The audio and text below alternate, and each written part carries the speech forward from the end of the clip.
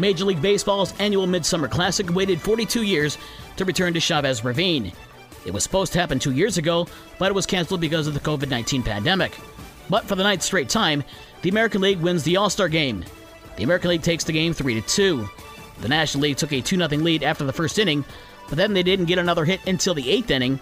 The American League scored all 3 of their runs in the 4th inning on back-to-back home runs by Giancarlo Stanton of the Yankees and Minnesota's Byron Buxton.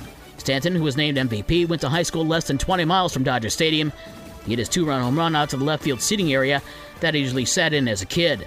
The American League now leads the all-time series 47-43-2 and will go for 10 straight wins next year in Seattle.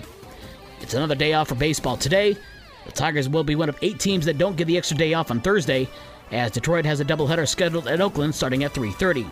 The Cubs will resume on Friday at Philadelphia, while the White Sox are at home on Friday against Cleveland. In the WNBA on Tuesday, Nneka Ogwumike scored a season-high 35 points, and the LA Sparks pulled away in the second half to beat Indiana 86-79 and extended the Fever's losing streak to 10 straight. Melissa Smith had 14 points to lead Indiana. Coming up today, Seattle visits Chicago with a tip-off at noon. Charlotte Hornets and former Michigan State forward Miles Bridges is facing 3 felony domestic violence charges in Southern California after being accused of assaulting his girlfriend in front of their 2 children last month.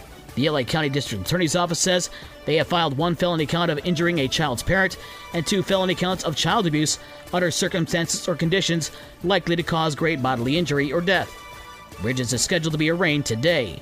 Anybody who's driven in Chicago knows that sometimes it can be almost like a race out there. Well, next summer, it will, as NASCAR announced on Tuesday that there will be a new race on the streets of Chicago, with Lake Michigan and Grant Park in the background. The race on the 12-turn, 2.2-mile track will be held on July 2nd next year. And when Southwestern Michigan College hosts basketball or volleyball games this upcoming season, you'll be able to attend the games for free. SMC announced yesterday that to celebrate the return of more Roadrunner sports teams, SMC will not be charging admission for the home events this season. Seats in the bleachers will be made available on a first-come, first-served basis, with the only reserved spaces on the second-floor viewing area and suites, which will be for eligible donors, corporate sponsors, and specific college guests. The newly renovated First Source Bank Fieldhouse will hold its first game on August 27th at 10 a.m. for a volleyball game against Lake Michigan College. The first basketball games are on November 1st. SMC does note that some tournaments and special events will have an admission fee. And no Midwest League baseball tonight. Their season resumes on Friday.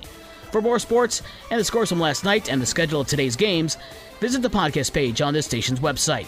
With your morning sports for Wednesday, July 20th, I'm Dave Wolf.